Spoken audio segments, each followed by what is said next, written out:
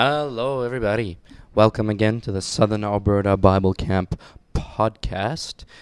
Today we are starting on with week's 7 devotionals, and we hope you have been following along with the rest of them. And this is another week again as we continue with how do we respond.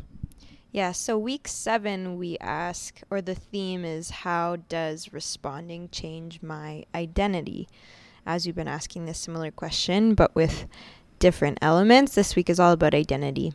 And so when Jesus comes into our lives, our relationship with him changes how we relate to and understand ourselves. It changes only because we know where we belong and in whom we are most satisfied. So once those pieces click with us, it shifts how we see ourselves and the choices we make. And so day 1 is asking the question, who or what am I living for? And so the driving force of our lives, what gets us out of bed in the morning and just living every day, that's what it's asking about. And this devotion will point to God as our unchanging source of purpose and value, as opposed to other drives that are fleeting. So the scriptures for today explain the care that God has taken to create us. They also point us to respond in worship as we grow to understand the great value of being created in God's image. It kind of explains the ways that it is intricate in the ways that we have been created, and we're not just here. And so day 2, we ask the question, how is my identity rooted in Christ? And when we know who we are, we can have confidence when that is threatened, and we will not be shaken by other people's comments or whatever else life throws our way. And so that is the idea of being rooted in our identity. But what that identity is will be discovered in this day's devotional. And so we have that deep ache for belonging that can only be satisfied by unconditional love.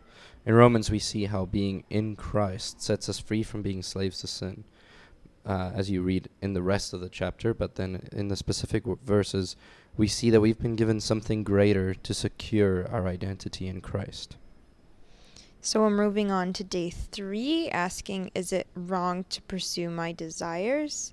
And we ask this because it is often that people feel that religion and following your dreams or passions or desires get in the way of each other.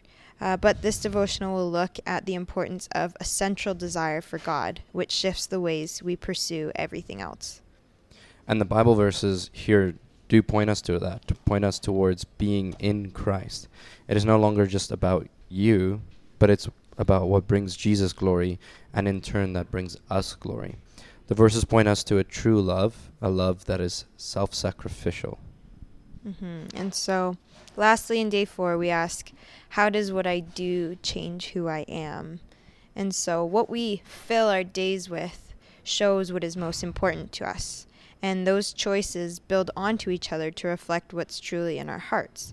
So this devotional looks at how choosing to put God first and worshiping him actually shapes who we are. Yeah, and these Bible verses show how easily we can turn away from God to put things in his place. This could be seemingly innocent things in our life or other more serious things. But what we pursue above God is what we end up becoming.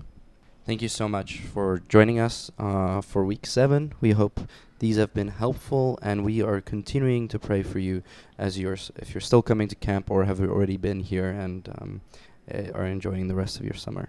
So, see you guys. Thank you.